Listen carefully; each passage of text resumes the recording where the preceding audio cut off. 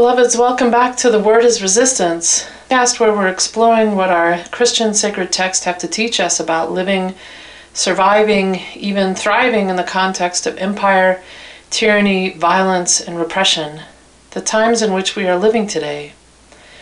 What do our sacred stories have to teach us as white folks about our role in resistance, in showing up, in liberation?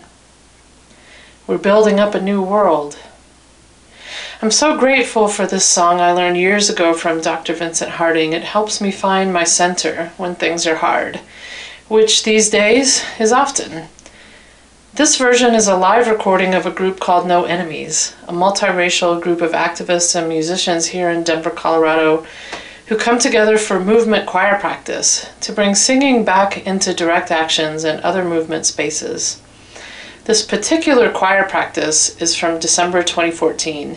We were being led by Minister Darrell J. Walker in the song, and we're deeply grateful to the Freeney Harding family for letting us use the song for this podcast. I'm Reverend Ann Dunlap, back with you today. I'm a UCC pastor in Denver, here on Cheyenne and Arapaho land, and the faith organizer for Showing Up for Racial Justice, or SURJ, nationally. This podcast is a project of SURJ Faith and is particularly designed for white people talking to other white people about race and white supremacy. We believe white people like us, like me, have a responsibility to commit ourselves to resisting white supremacy, to speaking up and showing up and disrupting white supremacy where we find it, including in our own Christian tradition. We'd love to hear from you, and especially folks of color, about how we're doing. The word is resistance. As I read through the text for this week again, I noticed so many of them are elemental. That is, the elements make a strong appearance in the Exodus and Psalm selections in particular. Wind and fire and water and earth, floods and seas rising and trembling earth. That's not where I'm going to go with this week's podcast, but I do want us to notice them, the elements, and just have our human hearts attuned to how those texts might land right now, when the West Coast is on fire, and the Gulf and East Coast and Caribbean are soaked and battered in hurricanes, and there are earthquakes shaking our neighbors. Even here in Denver, the smoke from the fires west and north of us has impacted us. Today, Tuesday the 12th, is the clear day in over a week because of the dense smoke, and lots of us have had headaches, trouble breathing, and burning eyes and sinuses. So we can't help but notice the elements right now. Air, fire, water, earth. They're rising up, making their presence known. Perhaps God is present in them, though it may press our imagination to the straining point to understand how God could be present in death and destruction. So let's hold a moment recognizing the elements, air, fire, water, earth, and the impact they are having on our beloveds, on the land, on the creatures of the land and water.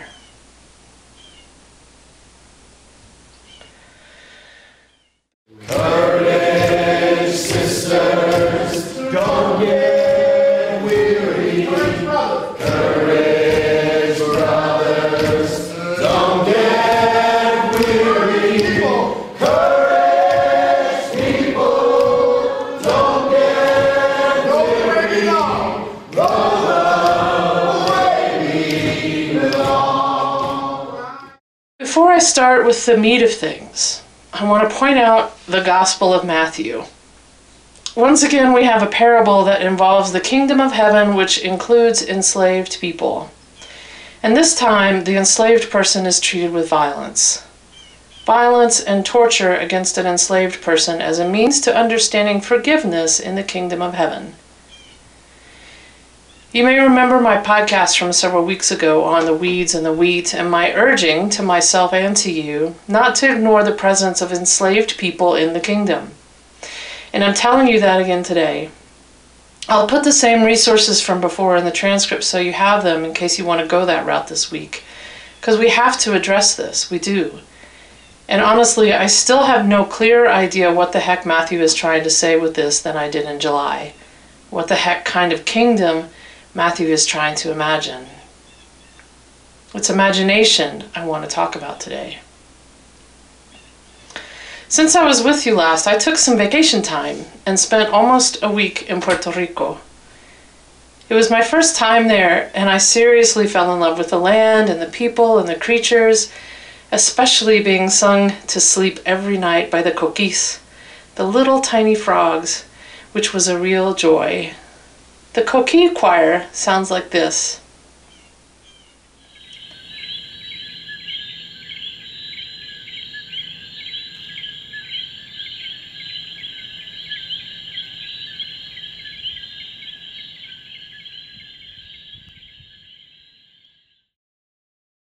On our last day, we spent some time at El Morro, the ginormous fortress, castle thing on the most northwest point of Viejo San Juan.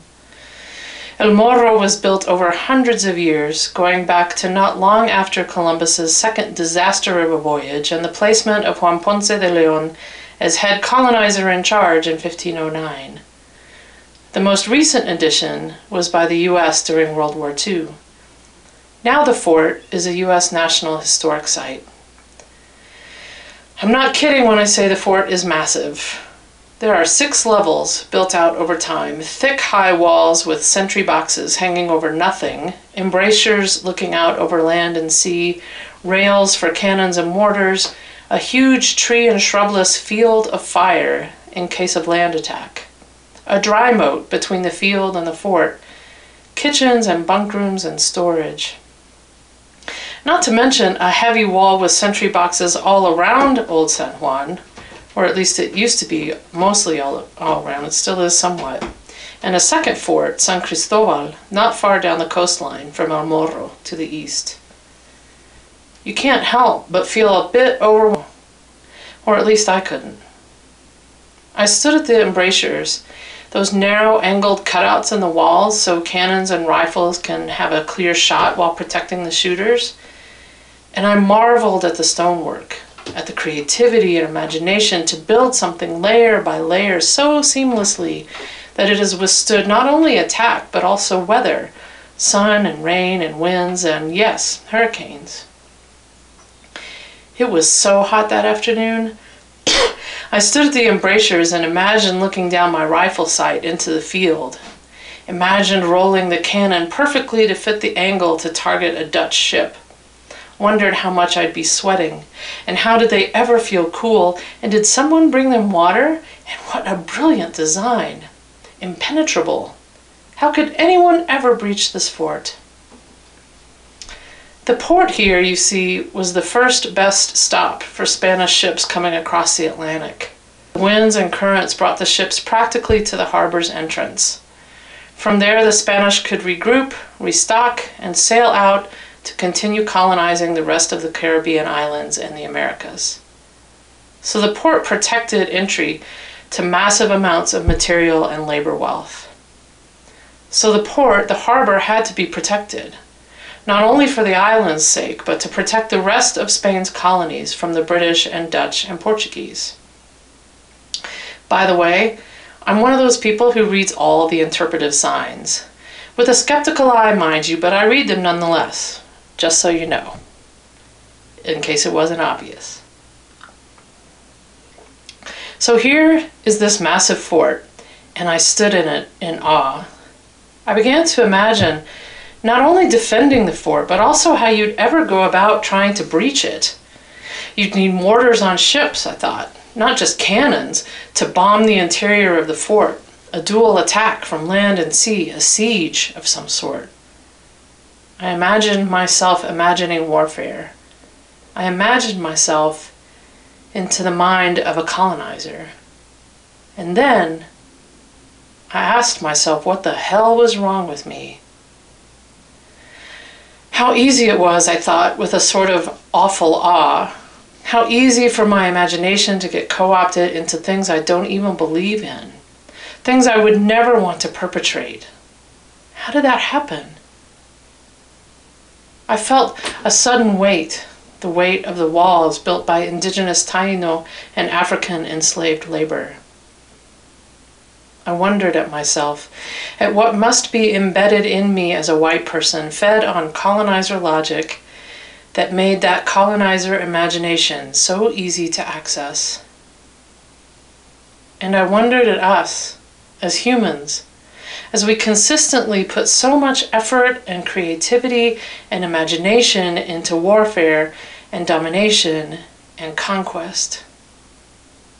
So much effort, so much creativity, so much imagination for a fort that over the period of about 400 years was only attacked 4 times.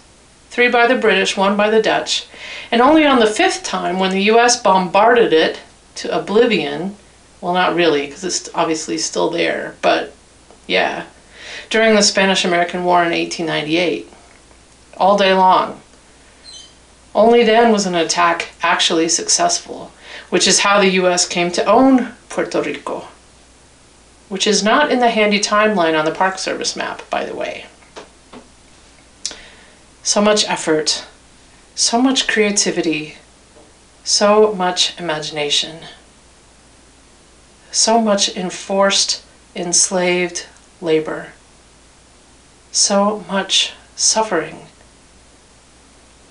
Because we can imagine our way to thick embrasured walls, but not to peaceful coexistence, to sentry boxes hanging over nothing, but not to living without warfare or enslavement. We live inside a diseased social imagination. That's the argument of Reverend Dr. Willie James Jennings in his book, The Christian Imagination, Theology and the Origins of Race. We live inside a diseased social imagination, deformed by the logics of colonization, white supremacy, and capitalism that displace us from land and from each other. He says, Christianity, wherever it went in the modern colonies, inverted its sense of hospitality. It claimed to be the host, the owner of the spaces it entered, and demanded peoples enter its cultural logics, its ways of being in the world, and its conceptualities. The intimacy that marks Christian history is a painful one, he says, one in which the joining often meant oppression, violence, and death. If not of bodies, then most certainly of ways of life, forms of language, and visions of the world. Jennings argues that colonizers chose this displacement, chose violence when confronted with new knowledge, rather than the intimacy of belonging, and we continue inside those logics to this day. The early colonizers could not imagine, or perhaps could not let themselves imagine, a world where forts were not necessary, enslavement was not necessary, indigenous genocide was not necessary. They arrived at the bay and they built a fort. And I wonder, did anyone imagine asking why the Taino did not seem to need a massive fort? Imagination. Jennings is talking about a modern problem, but we can see it too in antiquity, a human problem of limited imaginations. That's the thread I see running through the text this week. Sometimes our scriptures blow us away with visions beyond our capacity to imagine, and sometimes their imagination is so clearly limited. We see both of those here,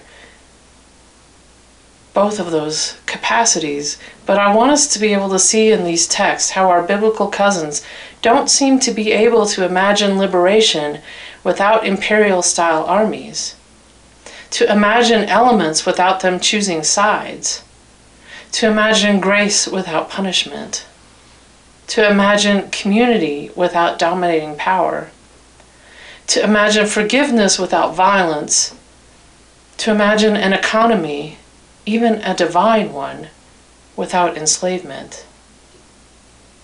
Jesus, even Jesus, cannot imagine the kingdom of heaven without violence against enslaved bodies.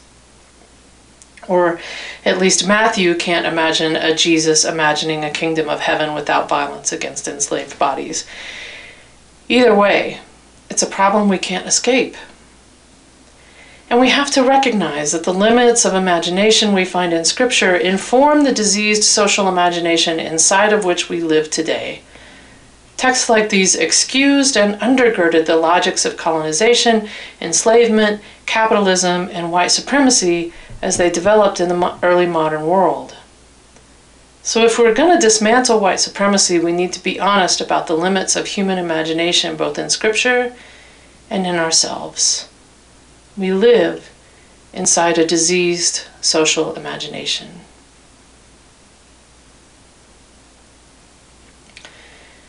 There's a story told about one of the sentry boxes looking out into the Atlantic, way out on the point of the wall beneath the other fort, San Cristobal. That sentry box, or garita, is called La Garita del Diablo, the devil's sentry box. The story is that a soldier took up his shift there one night and was playing his guitar and singing to his love. And his love, in this story a woman, appeared to him in the garita, and they talked about a good life, a life of peace and with singing and of being able to be together and to have a family to love on. In the morning, when the next soldier came to take his shift, the singing soldier was gone. His empty uniform and his weapons were left on the floor of the garita. It was the devil, they say, the devil who tempted him to abandon his post. Be careful not to be tempted by the devil. So the story goes. Convenient if you're the colonizer telling the story. But I wonder, what if we imagined it differently? What if the beloved who appeared to him was not a devil in the form of woman, because we're not here for it, patriarchy? What if she's the divine feminine? The divine feminine appearing to the soldier and saying, if you want a good life, an abundant life of beloveds and children and song and peace and community, then abandon your post. Abandon your post defending colonization and enslavement, defending indigenous genocide and the destruction of land. Abandon your post. Lay down your weapons. Strip off your uniform. Come with me. Abandon your post, beloveds. The logics of white supremacy have assigned us our place, Willie Jennings says. But we can still imagine differently. Abandon your post. Lay down your weapons. Come with me, she says. Come with me.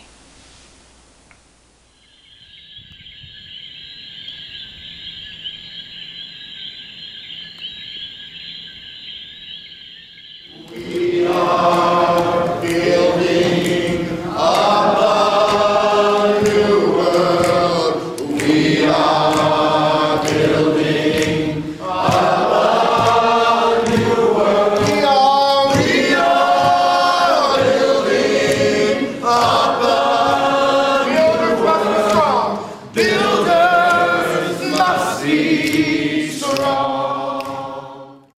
We live inside a diseased social imagination.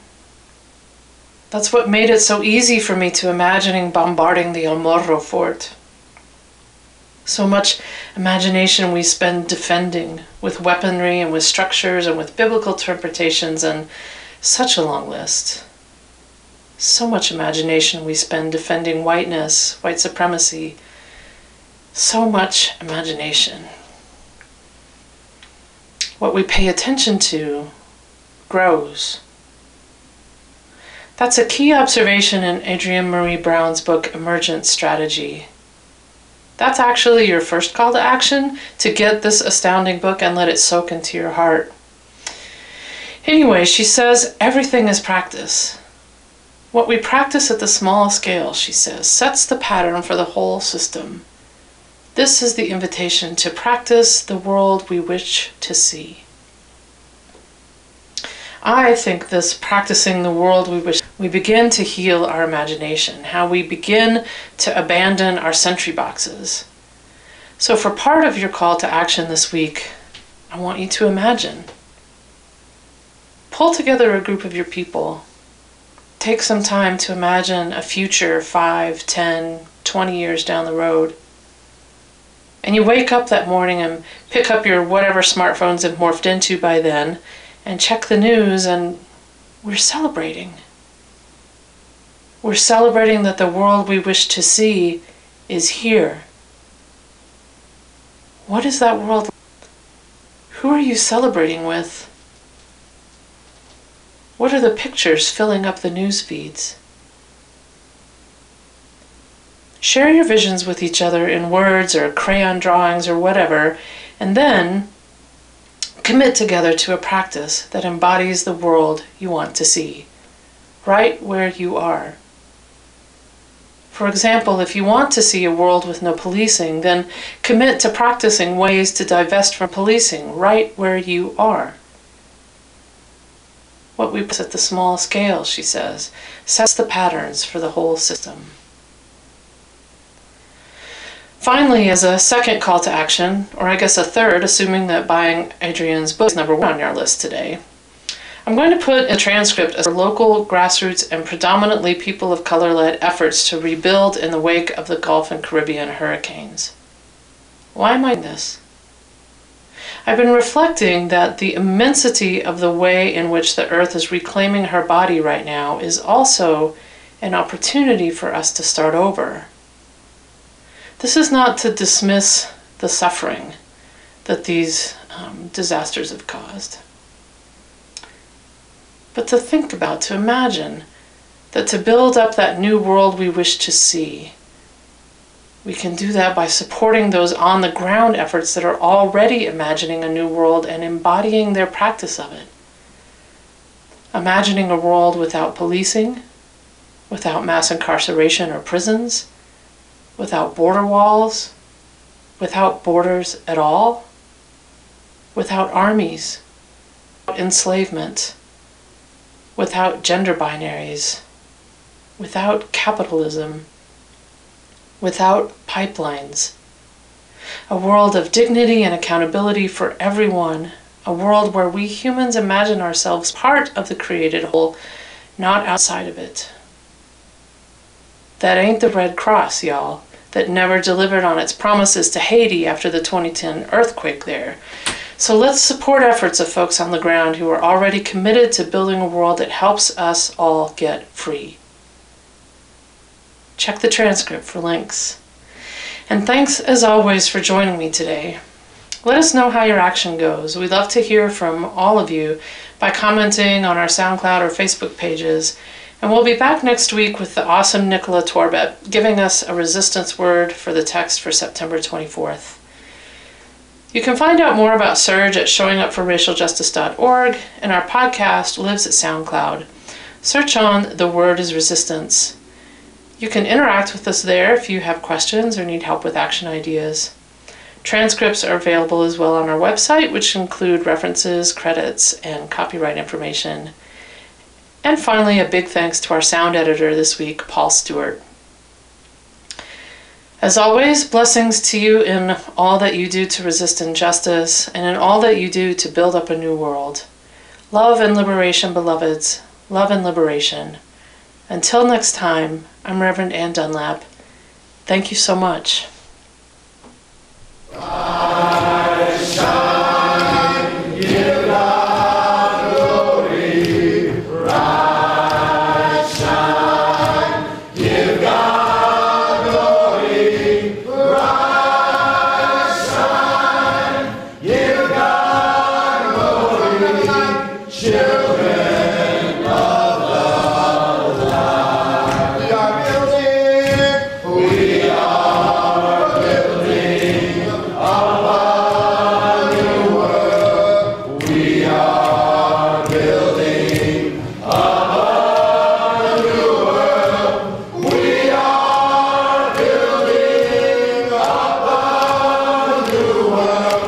Builder.